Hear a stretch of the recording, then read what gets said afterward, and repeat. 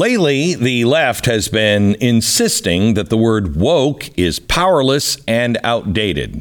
Or as Michelle Goldberg smugly argued in the New York Times, the right's obsession with wokeness is a sign of weakness. Nearly every mainstream news outlet has published articles making the same claim. They couldn't be more wrong. They pull this move every time they're cornered. It's a great way to escape personal responsibility and to avoid the consequences of their terrible ideas. The worst part is they usually get away with this cowardly move. Today's guest gave a fantastic speech at this year's ARC conference, the anti-Davos conference put on by Jordan Peterson. As a comedian, podcaster, and political commentator, today's guest has spent years warning people in the West that woke culture was on its way, making it the subject of his book, An Immigrant's Love Letter to the West. He offers what he jokingly describes as politically non-binary options and opinions on culture, politics, and comedy. His podcast, Trigonometry, features interviews with many of the interesting and provocative voices of our time.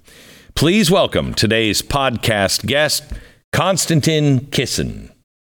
Before we get to Konstantin, the Good Ranchers Black Friday Your Way sale is live and something you don't want to miss. This November, you get to pick your favorite meat to get free for a year. You can pick a year of free chicken, steak, salmon, bacon, whatever, when you subscribe to any box right now. Better yet, when you subscribe to any box on goodranchers.com, you're not only going to get a free gift of meat worth up to $480, but you also get $15 off with my special code GLENN. If you're craving hand-cut top sirloin steaks, searching for wild-caught salmon fillets, praying for better than organic chicken breasts, or perhaps the mouth-watering Applewood smoked bacon. If so, shop Good Ranchers right now, because right now the choice is all yours. Subscribe at goodranchers.com and you could save up to $500 with their Black Friday offer. Claim your year of free meat, $15 off, and free shipping with the promo code GLENN at goodranchers.com. Goodranchers.com.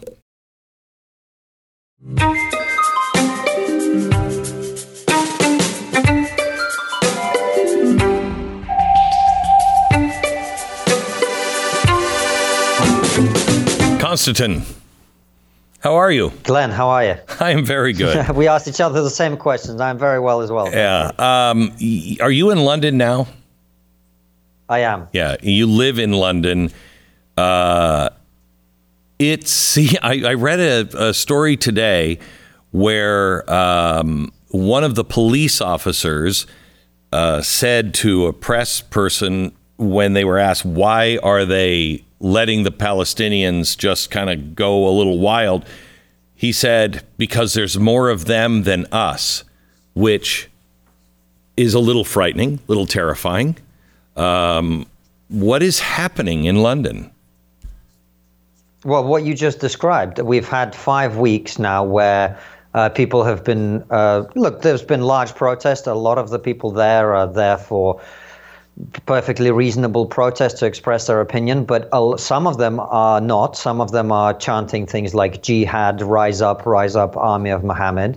And when, as you say, members of the public say to the police, why aren't you stopping this? They say there is more of them than there is of us, which is interesting because only 2 days ago, on Saturday, we had Remembrance Sunday, which is when we commemorate British soldiers killed in World War I. And there were some non-pro-Palestine protesters, they were described as counter-protesters, who were there as well. And the police seemed to have absolutely no problem isolating a large group of them and arresting them. So it seems to me really that the way that Britain is being policed at the moment is if you can get enough of your friends together to threaten and intimidate the police, they will not get involved with your protest. If there's not quite enough of you to be scary, they won't. I just read this headline today. London. Former British Prime Minister David Cameron made an unexpected return to high office on Monday, becoming Foreign Secretary, a major shakeup of the Conservative government that also saw the firing of divisive Home Secretary Suella Braverman. And when I saw the word divisive, I thought, oh, she must be she must be full of common sense. I don't know anything. She must be telling the truth. Right. She must be principled. She must be speaking for the silent majority. She must be saying things that most people in the country believe. Absolutely. So it's so funny that we have got to a point where when you hear one word, you instantly know everything about that person. Yeah, absolutely. So Suella Braverman I think she's a second generation immigrant. I myself am a first generation immigrant. And what she's saying is we need to stop illegal immigration. This is very controversial. Of course, you understand, because people have a right to come to the country with no checks and controls, as we of course all know. In fact, I was doing an interview with Times Radio, the Times of London Radio, a week ago, and I made this point about illegal immigration, and the presenter said to me, "Hold on, Konstantin, but you're an immigrant. Why don't these people have as much of a right as you to come?" And I said to her, no one has a right to come anyway. It's up to the people of Britain or the people of America to decide who comes, when, in what number, for what purpose, etc. And this is just, we've got to a point, I think somewhere in the mid-90s, this thing happened where we went from immigration is good, and that's why we manage it, we control it, we invite people who are going to be beneficial to our country, to immigration is a moral good. And it's something that must happen irrespective of how it happens, irrespective of what the numbers are, etc. So Suella Braverman was one of the very few people who was willing to be honest about that issue. She was one of the very few people who was prepared to be honest about policing double standards. This is the thing that really got her fired. She dared, Glenn, to point out that when we had BLM protests, the police kneeled in front of the protesters. And when a couple of months later we had anti-lockdown protests, the police kneeled on the protesters. She made that point, and this was immediately described as undermining the police. Whereas a lot of people, I think, in the public think that it's police double standards that are undermining confidence in the police. But there you go. So, when I was over in London recently, there were places that I was told, "Oh no, you don't want to go." I think Paddington Station was one of them, and I went through a few places in London where it could have been Baghdad if it wasn't for the uniquely English buildings. It could have been Baghdad. It did not look at all like London, and that's I guess racist to say in today's world, but it's not, because there's no assimilation. When that's not happening, how long is London or the West going to survive? Come on, Glenn, stop being racist. Diversity is our strength, mate. How? Divide and conquer. I mean, how? That's what everyone says. I'm just telling you what the party line is. The party line is diversity is our strength. And diversity can be our strength if everybody who comes from different places comes together and says, we are all American. Yes. Or we are all British. Yes. We all subscribe to the same ideas. Correct. We all believe in the future of our country. We want to live by a broadly similar set of rules. We all believe that men and women are equal, for example, et cetera, et cetera, et cetera. But what we have is something else. We don't have that, which is what I think a healthy multi-ethnic society looks like. We have multiculturalism, and that's the idea that people should be free to live any which way they want, speak any language they want, integrate or not integrate, up to them really, and operate in complete isolation from the country to which they've come, and when there's enough of them, to demand that country becomes more like the country from which they came. We have our country's motto is E pluribus unum, from many, one. We're not one anymore. There's none of the big principles bring us together. And when I hear people on the street quoting Hitler, and I'm so used now to be called a Nazi because, and I don't know how, I've won the Defender of Israel award.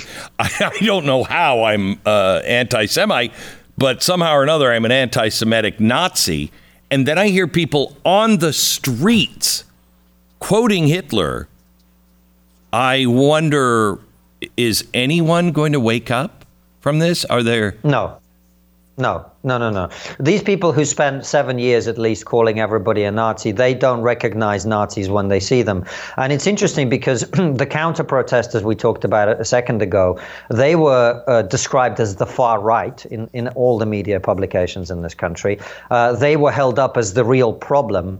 And I keep saying to people, when I think of what we in the UK call the far right, I know it's a little bit different over in the US, but in the UK, when we talk about the far right, what we mean is people who are racist, people who are homophobic, people who think that women are second-class citizens and should be treated as such, and people who believe in the use of violence to achieve their political objectives. We've had the far right on the streets of our city for 5 weeks, and it doesn't look like these counter-protesters. It looks like people shouting for jihad, rise up, army of Muhammad, and as you say, praising Hitler.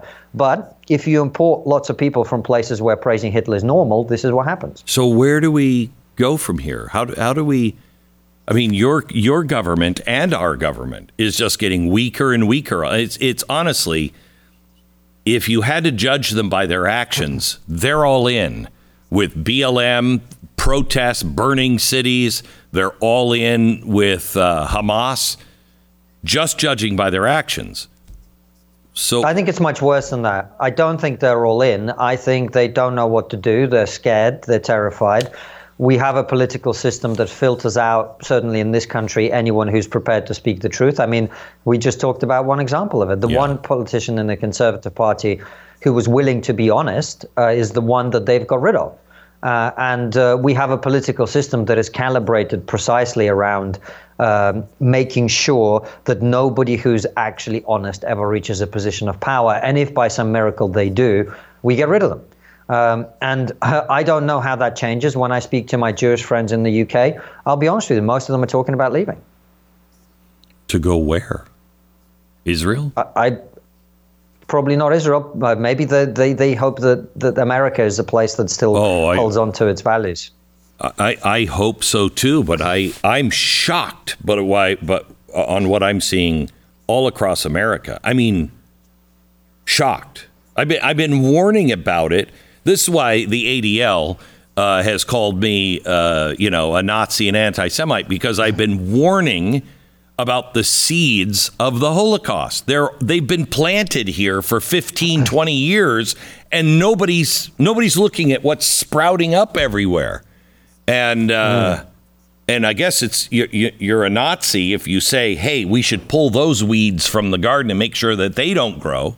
And now here they are, and it's worse than I thought.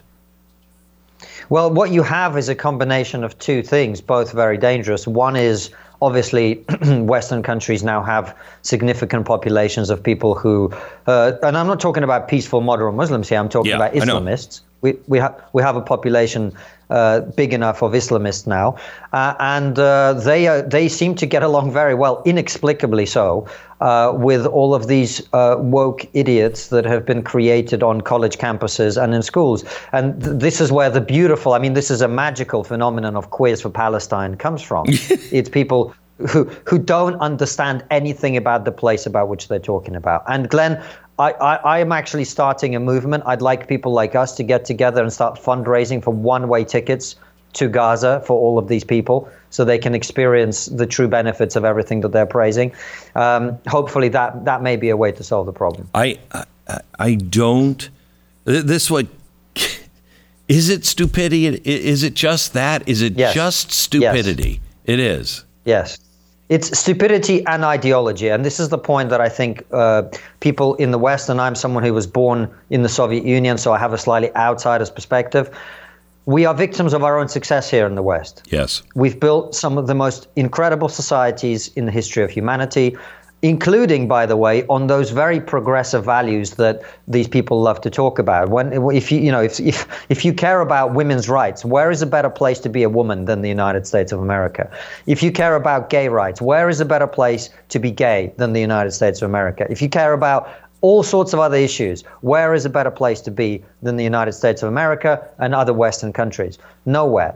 But because we have given our citizens all these incredible opportunities where they don't have to think about anything other than, wake up, go to work, make money, have time with my family, etc., they're incredibly susceptible to ideology. And the one thing we've forgotten in the West which strikes me as odd, given that you only have to look back about 80 years to see how powerful ideology really is. Yeah. We've forgotten that if you brainwash people long and hard enough, and if you don't teach them the values of your own society and instead teach them to hate the values of your own society, you will very quickly end up in a place where these people hate your own society. And as long as American schools and American colleges continue to teach young Americans that America is evil, then you will see the scenes that you see on the streets of America, where you have all these young people tearing down American flags from various posts and whatever, because this is what they believe. And why would we be surprised about that when they have spent their entire life being educated by people who hate your country and its values? So how do you turn somebody around? You meet somebody and they're honest, but they're stupid, or but they believe it,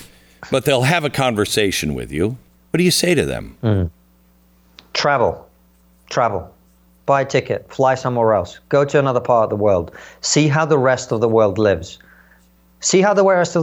I bet you people who go over to other countries, go to somewhere in Central Asia, where I grew up, in Uzbekistan. See how people live in Uzbekistan, and then tell me America is bad. Tell me America is bad after you've been there. Go somewhere else. Go to Thailand. Go to Cambodia. Go to some part of the world where people are not quite as rich or as free as you.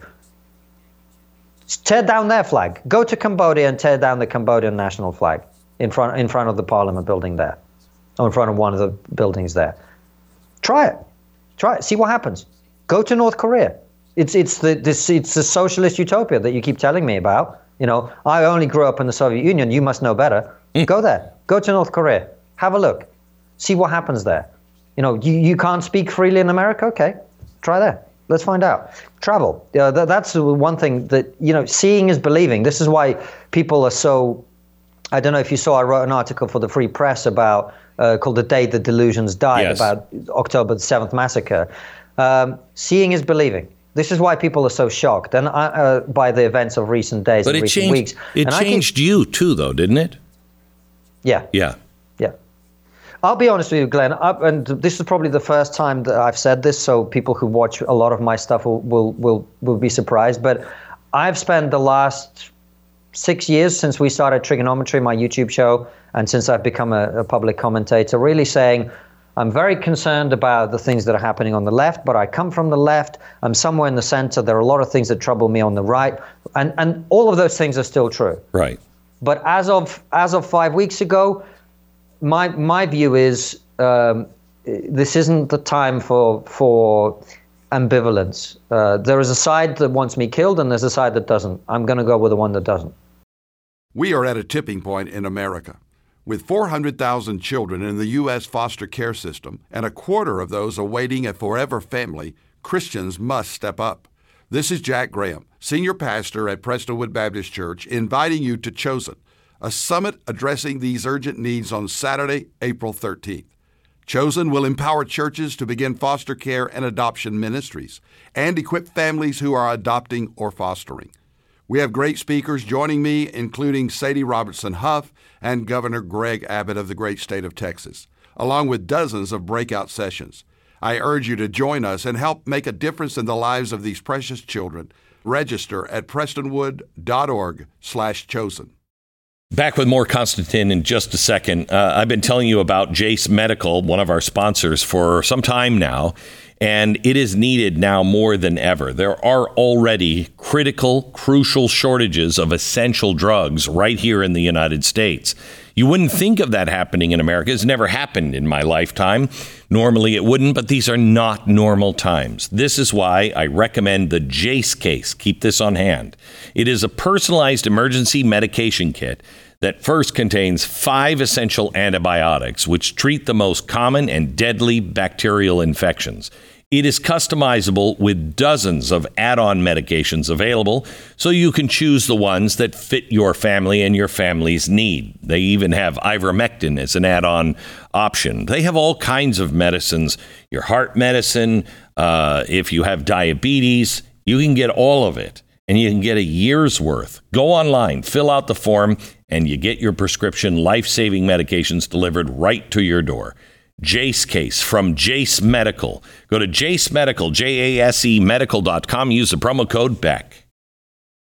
It is really hard because it's hard to find.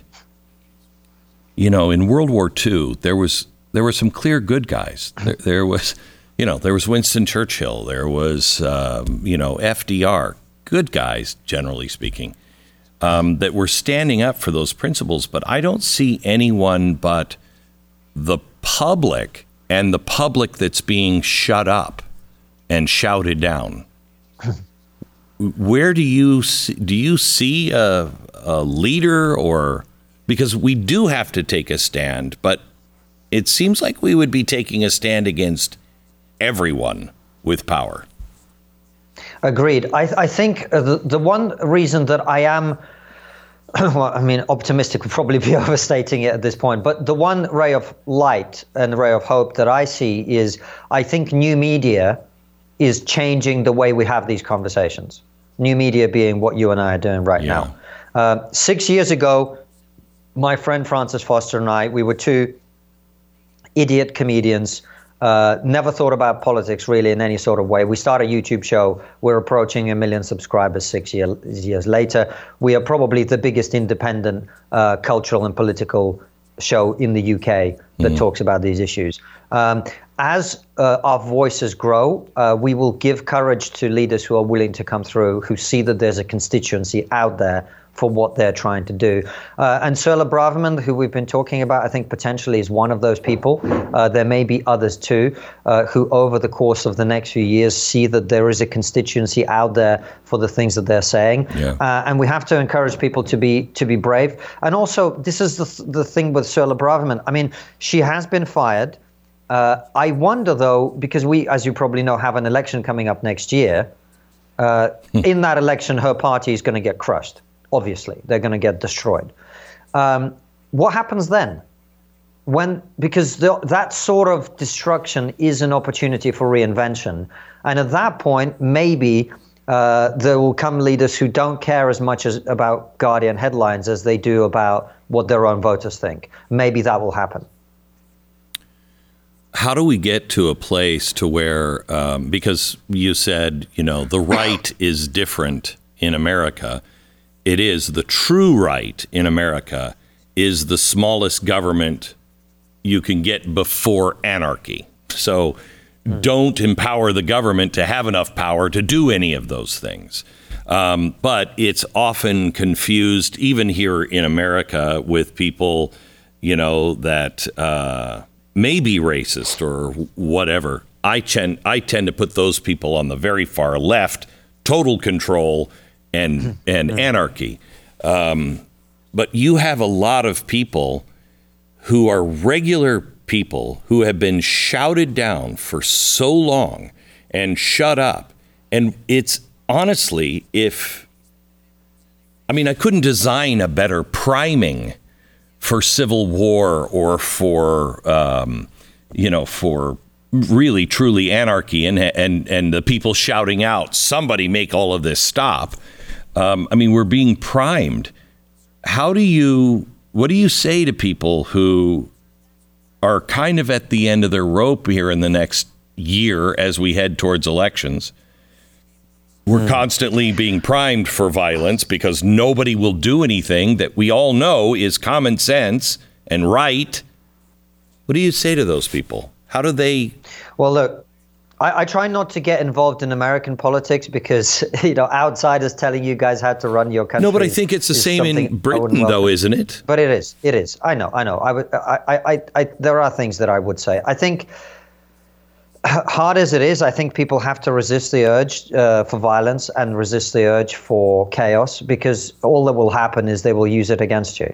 And so we have to start to build our own institutions. We have to start to build our own schools, our own universities, whether it's homeschooling, our own media organizations. My view is the media empires of the future are going to be built in the next 10 years. Yes. That is the opportunity. The legacy media is dying. It's dying for a very good reason. If you think about what television is, it's fake people in a fake room having a fake conversation. What we're doing is the opposite of that, hopefully. And people respond well to that. We've seen that in recent years. So as the legacy media dies, the sort of clutching of power is, the death grip that they have on communication and what people see will be loosened somewhat. And in that space, there's an opportunity to start to change people's minds. I mean, there are lots of people that I meet, young people, who say, well, when I started watching your show, I thought this, but now I think that. People are able to be persuaded, and ultimately all ideology clashes with reality. We are seeing quite a lot of that now. I know a lot of people whose minds were changed very quickly when they saw the way portions of their own side responded to the terrorist attacks on October 7th. I suspect that the future over the next few years is the continual clashing of people's ideas with reality, and out of that, I mean, look, but you're not wrong. I mean, the joke that I've half jokingly always used when people ask me if I'm interested in moving to the US is I'm like, why don't you guys have your civil war first, then I'll move over. And that's sort of feels like where America's at. But it doesn't. Doesn't it feel? Because it's being posited here in America that it is the left versus the right, or left versus right anywhere. It's really not. It feels like the elites versus the people. Yes. Exactly. And I think that is really a product of social media. I mean, the digital revolution that we're living through has fundamentally broken the way that we perceive reality, the way we consume information. And it's not without consequence. It's a really dangerous time that we're living through.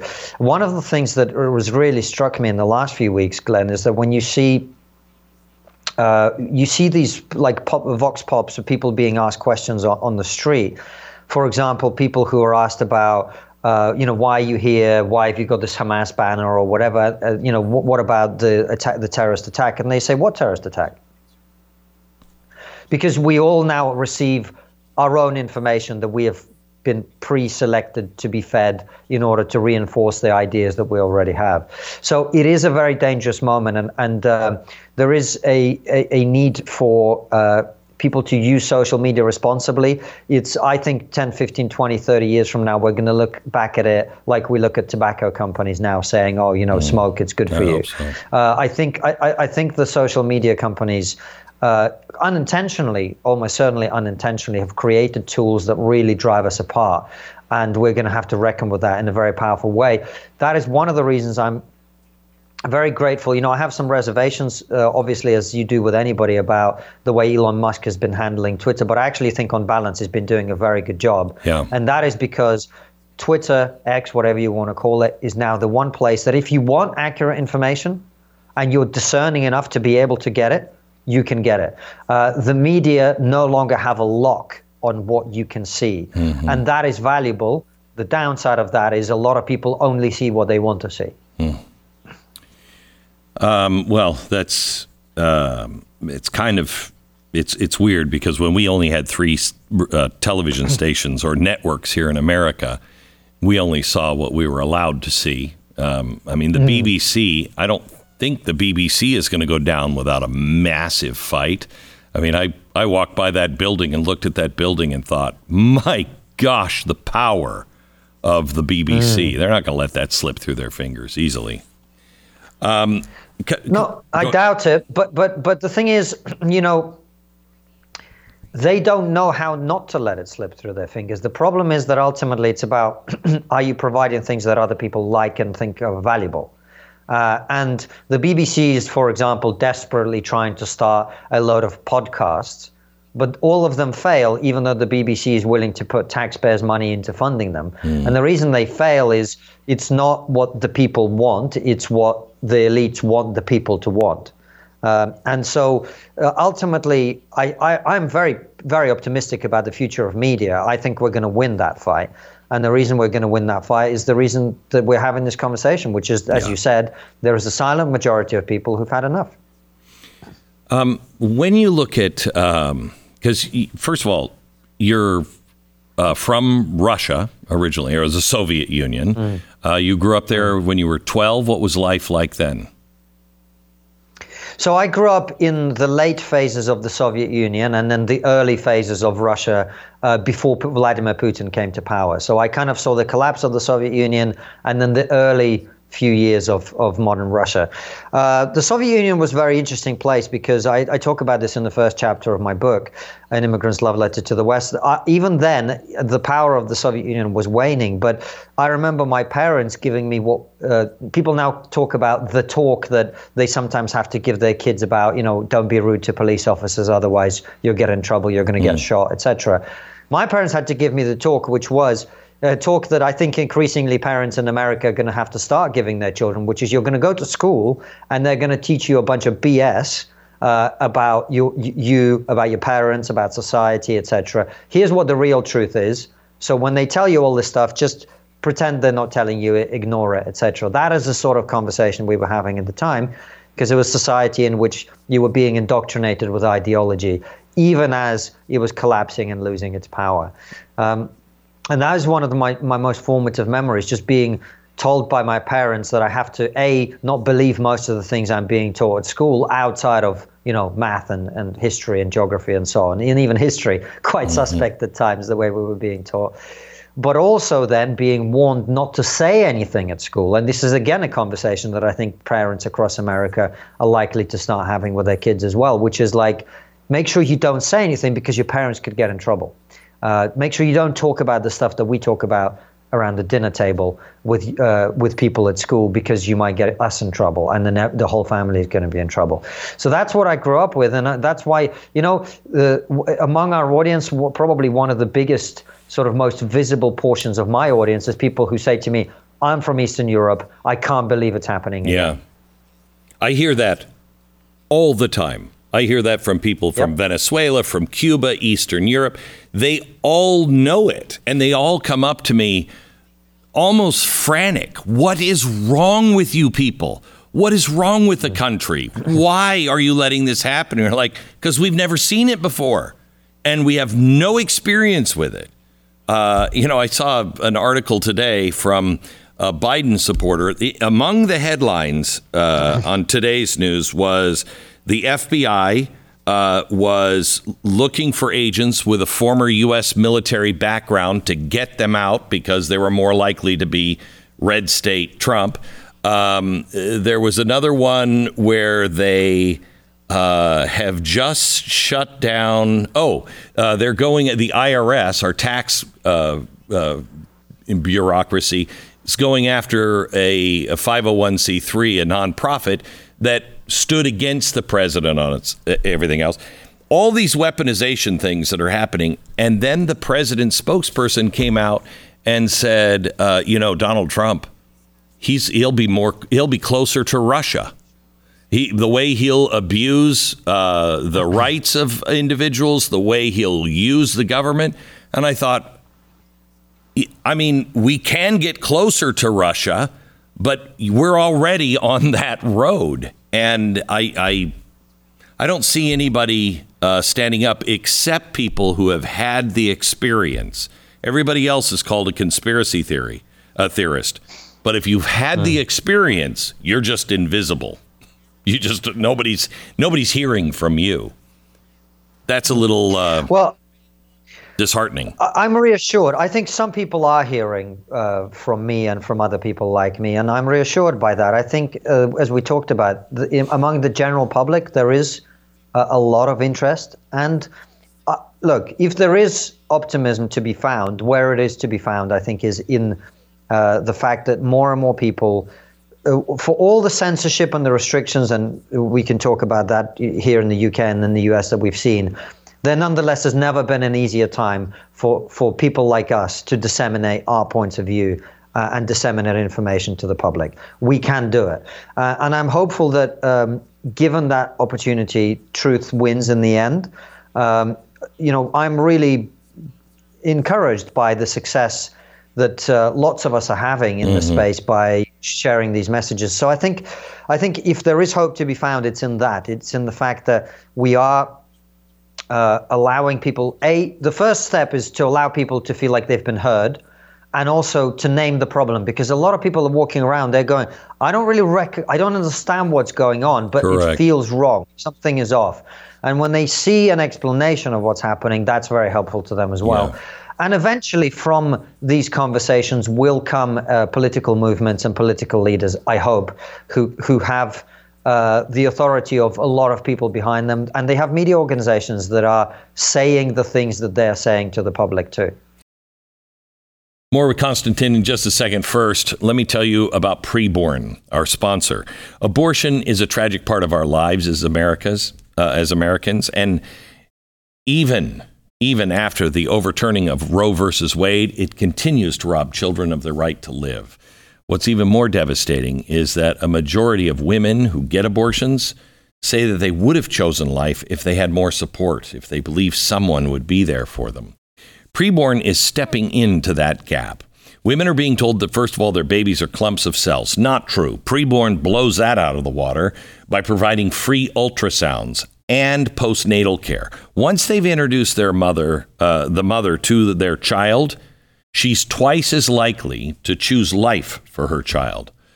That is, in and of itself, game-changing. But then they go on and provide care for up to 2 years after the birth. So you're caring for the mom and the child.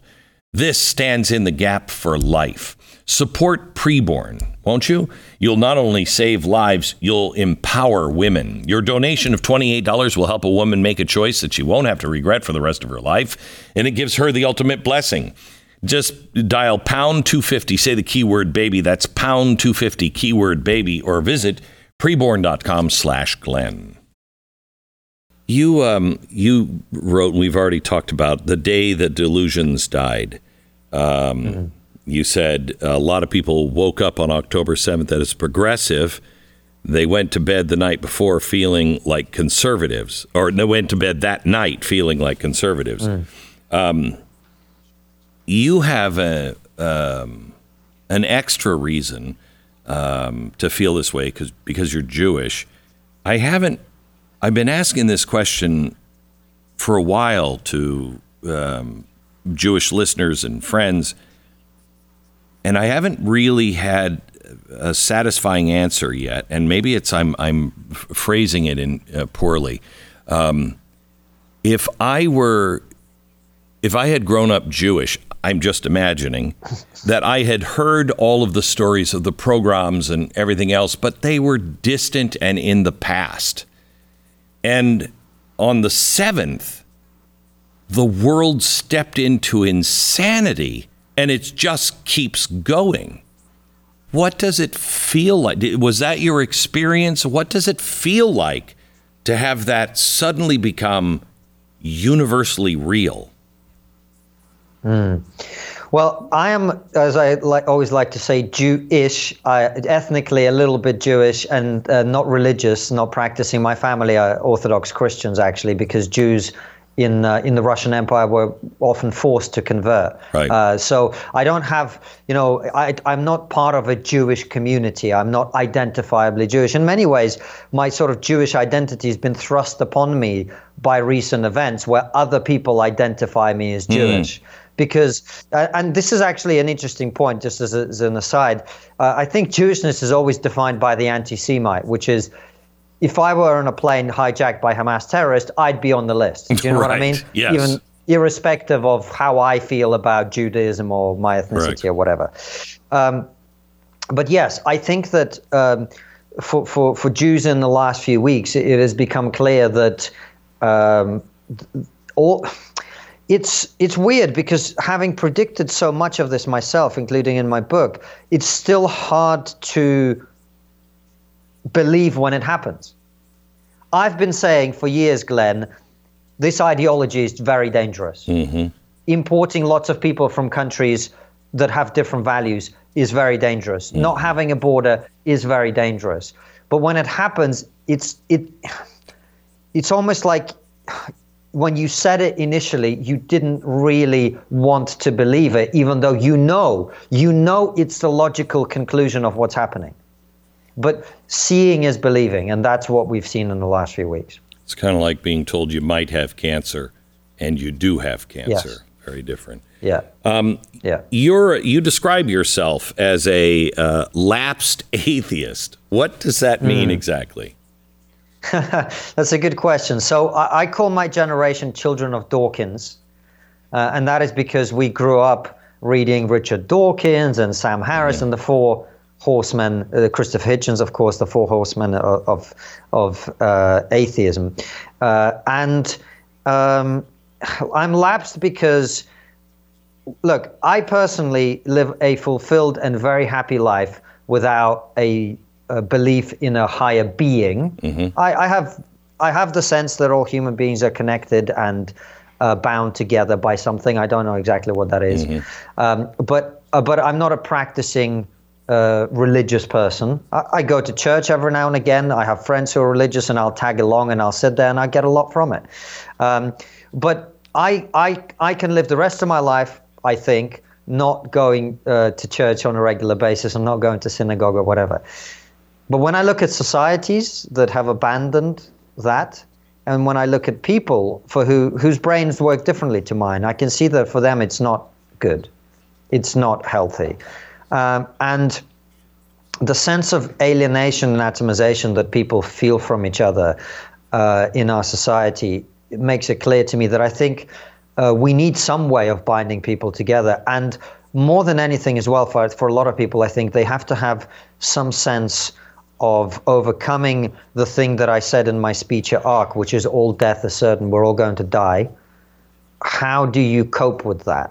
And for a lot of people, and I think it actually speaks to why we responded to COVID the way that we did.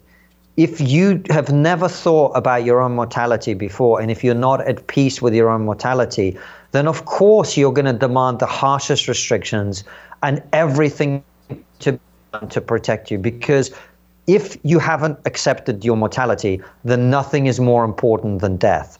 And there are so many things that are more important than death, Glenn, as you know. So many things. But if you live in a society of people who don't know that, then you end up with the sort of pathologies that we do. So on a personal level, can I make myself believe in a bearded man in the sky? I don't think so. Do I think we suffer for our lack of religiosity? Yes, I do. So what is the solution? Because here in America, this is terrifying to me. There are groups on the right that now say, you know, the American experiment, it's over, it's outdated. And the reason why we were living with such suffering is because lack of religion. And so we should have a chosen religion. I find that terrifying myself. I'm a very deeply religious guy, but I don't want my church involved at all. I want my church and everybody else's church to ground people in certain principles that we then live and hopefully seek out to vote for. But how do you change this without going to some sort of horrid theocratic state?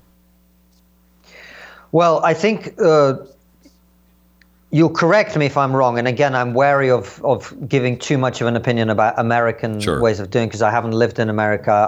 I come to America regularly, and it's a place that I love and find very interesting. But it strikes me that the idea of having some kind of one top-down religion is an extraordinarily anti-American thing to suggest, isn't it? Oh, very much so. I think America is founded on... Except if you believe wokeism is a religion, which I do. Well, it is, of course. It's clearly a religion, and it's come into the chasm that is opened up by the lack of religiosity in our societies. But I don't think either of us would advocate for that or any other religion to be superimposed on America or on the UK. I think I don't actually have an answer of how that problem gets solved, other than I think that the crisis of meaning and purpose that particularly young people are now going through, many young people are going through, is such that they will eventually start looking for something. And of course, that's why they found wokeness. It gives them the illusion of meaning and the illusion of purpose. However, it is extraordinarily unsatisfying, and they're going to live miserable lives And some of them are eventually going to decide they don't want to live lives of misery, and they will look for something else. I also think that every action causes an equal and opposite reaction. I think you will find the next generation will be pursuing things in a slightly different way.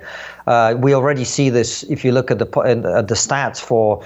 It's actually, there's a dangerous problem in and of itself, but it's still interesting. Young Gen Zers, the boys are quite based, as we say on the internet. The girls are incredibly woke. But my point is, future generations will look at what's happening to their parents' generations and think, oh, that's a bit dumb. Let's do things differently. So I think there will be some pushback against this. And a generation of people, I'm a geriatric millennial. My generation have suffered a lot for this lack of meaning and purpose. And people are going to look for it. And if there is a version of religion, the problem that my generation had with religion was that it felt very authoritarian and top down, and this is what you must do. Whereas I think now there is the scope for people to be told, well, look, we're not telling you how to live your life, right? I'm not saying this is what you must do, otherwise you're evil and you're going to hell. But if you want meaning and purpose, here are some of the ways that historically have worked for human beings to get meaning and purpose. And some of those ways are have a family, be responsible, be accountable, have community, do things for other people. Don't consider yourself the most important thing in the world. There are other people around you who matter more than you. Bind yourself to others, connect yourself to others. Being this idea that being free is the only value that must be pursued at all costs is not factually true. It's true at the level of politics. We want to be free of government as much as possible, but no more than that. But on a personal level, it's not true at all. You don't want to be free. You don't want to be free of other human beings. On the contrary, you want to be bound together with people with whom you have a common vision of things. Building a business together, or building a community together, or building, a football team together, whatever it is. Doing things with others is what gives your life meaning, is what imbues you with purpose. And for a lot of people, going to a church, or going to a synagogue, or going to a temple, whatever it might be, gives you that meaning and purpose. Whether you need to necessarily believe in the bearded man in the sky, I don't know. In the UK, we have a lot of people, young people, and people my generation and younger, going to church now who don't believe in God, but they just go. Right. Why is so? Is that the answer? I don't know. But I'm just giving you some of the thoughts that I have on it. Let me stay with the left and the younger generation. Yeah, I understand the younger generation being taught to hate, but there is a visceral hate from the left for the West. Where does that come from? It's the same thing we talked about earlier. I think where it comes from is we are the victims of our own success.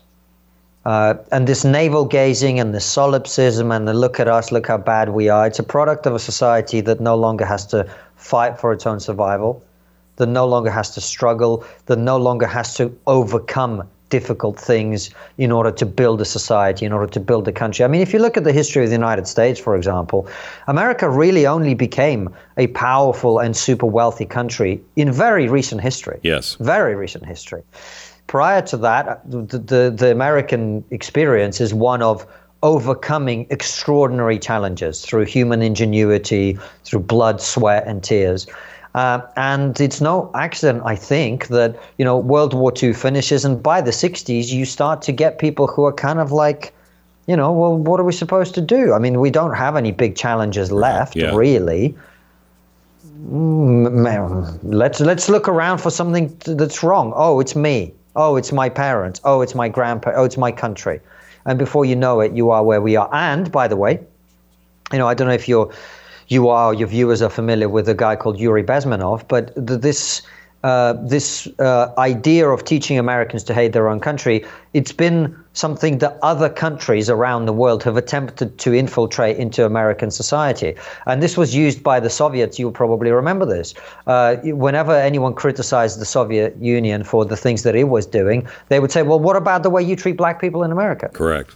the idea of creating racial divisions in America, not to say that America didn't have its terrible racial history, of course it did, but accentuating those and amplifying them, even as now you can see that, undeniably America is a better society racially than it was 60 years ago. Oh, yeah. Even now, the amplification of those divisions is what China and Russia and America's enemies around the world want. Back with the final chapter with Konstantin here in just a second. First, let me take 60 seconds and tell you about Relief Factor. If you are suffering from pain and you've tried everything, will you try, please, Relief Factor? I had pain for 6 years, maybe 7 years, and it got too bad. It was so bad that about 5 years ago, I told my wife, it was around this time of the year, I think next year is the end of my career. I can't do it anymore, honey. And she told me, please try Relief Factor. I didn't think it would work. It's all natural and it reduces inflammation. Honestly, it does not scream Glenn. So I tried it because she wouldn't listen to me whine anymore, and it changed my life. 3-week quick start. It's $19.95, a trial pack. It's not a drug. Developed by doctors. Hundreds of thousands, I think over 1 million, have now tried Relief Factor, and 70% of them go on to order more month after month. Call 1-800, the number 4, relief, 800-4RELIEF, or relieffactor.com. Let me switch gears to Ukraine.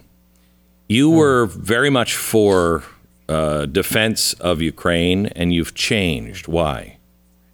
No, I haven't changed. I was very much for helping Ukraine defend itself to the extent that it was possible.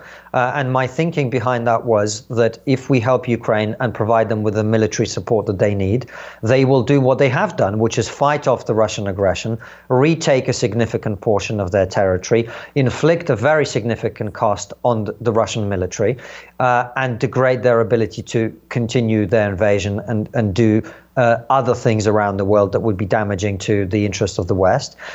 They've done that. People forget in the first 3 weeks, the Russians attacked from 3 different sides, from the north, from the east, and from the south. They were successful in all 3 directions. From the north, they nearly reached the capital, Kiev. They were an hour's drive outside. They were on the outskirts of Kiev. Northeast, they nearly captured Kharkiv. In the east, they made a lot of progress. Southeast, they captured Mariupol. And in the south, they took the big city that they really managed to take in the early war was Kherson in the south, without actually a fight due to traitors on the Ukrainian side. All of those gains have been pushed back quite significantly, other than Mariupol and a strip in the southeast that connects Crimea to the eastern region. So what our support has provided Ukraine is an opportunity to retain its sovereignty, which is what they were fighting for. And I said this a week after the conflict started on the biggest political debate show here in the UK called Question Time. There's a clip on our channel of it. Ukraine needs to fight. They need to put up a fight. They need to inflict heavy losses on the Russians. Then they were always going to have to trade away territory in exchange for the one thing that they really need, which is long-term security. And the reason that I am calling for the West to help Ukraine make a deal now is twofold. Number one, we clearly don't have the appetite in the West to provide them with what they need. I wish we did, but we don't. We don't have the appetite to provide them with everything they need to actually retake all of the territory that they've lost. That's not going to happen now. So why prolong the fighting if they're not going to get the equipment they need? All that's happening now is the lines on the map have barely moved for a year. The last major Ukrainian win was the retaking of Kherson a year ago in November 2022. All that's happening now is lots of young men on both sides are being killed for no gain whatsoever. So what's the point of that? And the second reason is this is our opportunity to help Ukraine secure its sovereignty for the long term, which means either NATO membership or some kind of North Korean demilitarized zone, North Korean and South Korean DMZ or something of that nature. Because the most important thing, and I've said this from day one, Glenn, is this cannot be allowed to happen again. It happened in 2014. And the Obama administration did nothing. They turned a blind eye and allowed the Russians to take the eastern regions, portions of the eastern regions, right, and take Crimea. We did nothing, so of course they came back again. What the point of helping Ukraine defend itself was to prevent that from ever happening again. Now is the time to put pressure on the Russians and on the Ukrainians to do a deal that prevents this ever happening again. So you have something happening with Ukraine. I mean, the guy who really came up with a plan designed for Crimea for Putin was Alexander Dugin. I assume you are aware of him. He's now shaping Putin's his policies and his language using religious language, pretty much in the same way the Iranians are using it now. That we are the great Satan, and that we are destroying everything that is God. In some ways, I kind of look at it and go, we are putting poison throughout the world and the West just on, transgenderism, all of this stuff with the surgeries and there is no truth. You can't let them do that to you, though. You can't let them do that. That's all that is their propaganda in order to demoralize Americans.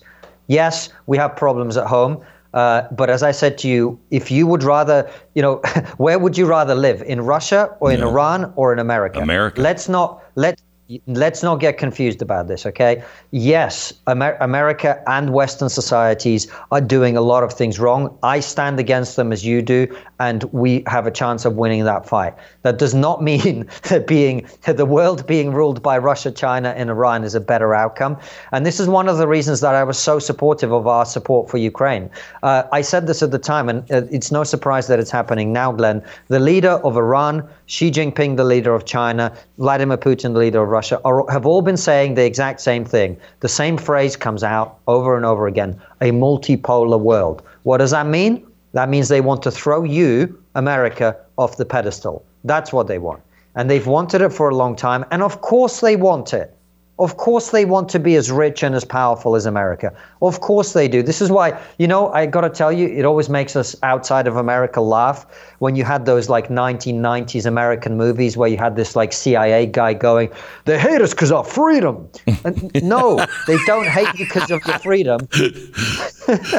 They hate you because you're rich and powerful and they want what you have. That's why they hate you. So don't allow that propaganda to brainwash you about this. America is a force for good in the world. I would much rather live in a world that's dominated by the United States than Russia or China. And I can tell you as someone who understands those places pretty well.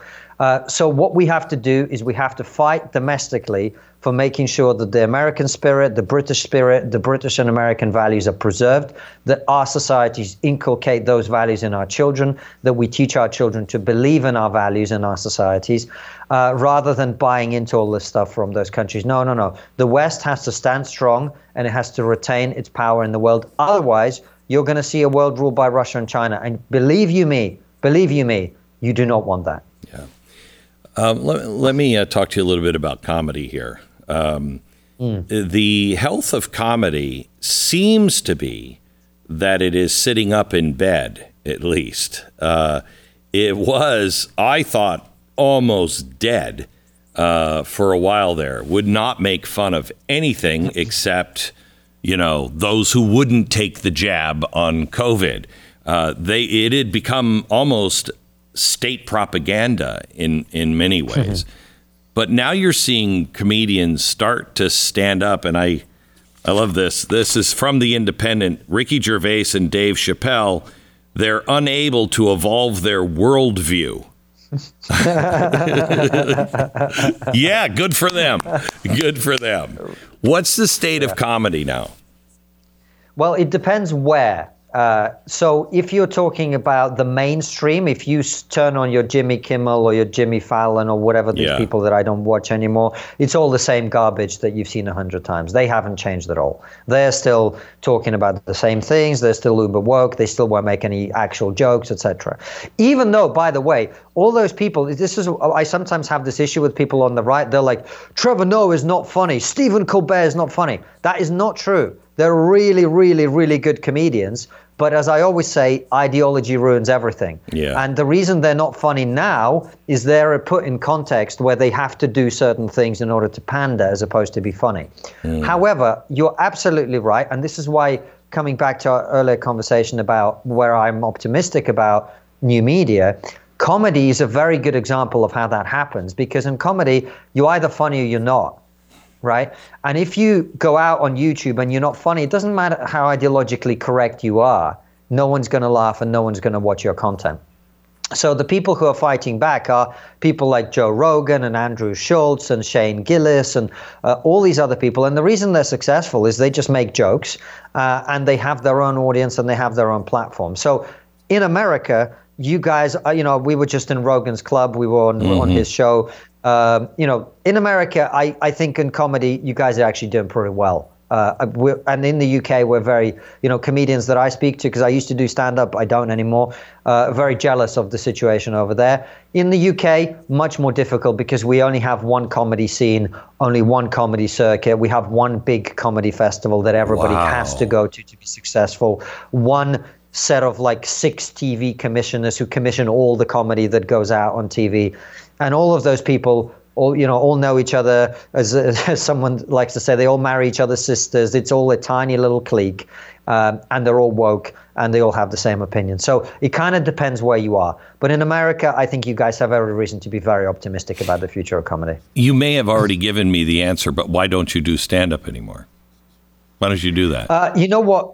I love what I do with trigonometry just so much more. I think stand-up was never quite the ideal career for me. And actually, the real boring answer is I hated the lifestyle. I hated being away from my family. I hated being on the road 5 days a week. It wasn't for me. I write a lot of satirical columns now on my Substack, and we put a lot of comedy stuff out on our YouTube channel. That works much better for me. Yeah.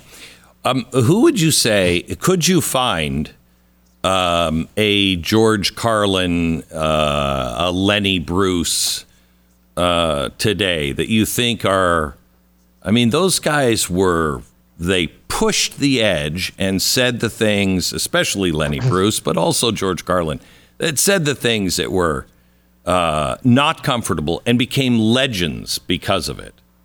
Those people exist? Yeah. Well, I think that they do. Every comedian goes through various phases of their career. I think you're going to see more and more of those people. We just interviewed. We haven't released the interview yet, but when we were in LA, we interviewed a comedian called Neil Brennan, and he's a guy that makes fun of both sides incredibly well. I find. That. Bill Burr is a guy that I've historically really enjoyed. Yeah. I know he's in a bit of hot water at the moment because of his wife and blah blah blah. Yeah. But he's a great comedian. Yeah. And so Joe Rogan. I don't know if he'd be happy with me sharing, but he in his latest bit he had this hilarious thing that when it just made me laugh so much. He said, "We lost a hell of a lot of people during COVID, and most of them are still alive." And I just thought that was such a great summation. He's a really funny guy, Joe. So you're going to get people like that, for sure. What happened to Russell Brand? Viewing it from over here, it seems like all of the people got rich off of him when they knew exactly what he was doing, and now it was convenient to off him. What happened? I think that's accurate. What's going to happen to him? Well, I don't know, because my understanding is there are further allegations that are coming. So how that lands, and look, ultimately, whatever the rumors are, and that there was a lot of talk in the British comedy industry about his behavior. At the time, people at the time. Ultimately, even if you have your suspicions about people or whatever, people have to be convicted in a court of law. Yeah. Otherwise they, what can you do? So, until he's convicted, unless he's convicted in a court of law, he's innocent until proven guilty. And so I guess unless there are convictions, nothing will happen to him. Is he actually is he going through court? Has he been charged? I haven't seen any charges against him, just a public lynching. Exactly. Exactly. So unless that happens, I don't think anything will happen to him. I think he's continuing to, as far as I know, do his show, and I suspect that's what will continue to happen. Why was this brought up? Do you have any idea why did they go for him? My understanding, I have friends in the comedy world who've been contacted for comment, etc., for years now. This has been a long-running investigation that came to its conclusion, essentially, in recent years. But of course, I think your point stands. I wrote a whole Substack about it at the time. Your point stands, which is, I think, while he was making a lot of people a lot of money, they were much less interested in this issue than they are now. Yeah. Great to talk to you. Thank you so much for standing up, saying, what you believe is true and saying it in an entertaining way. I appreciate it. I appreciate you, Glenn. Thank you for having me. God bless.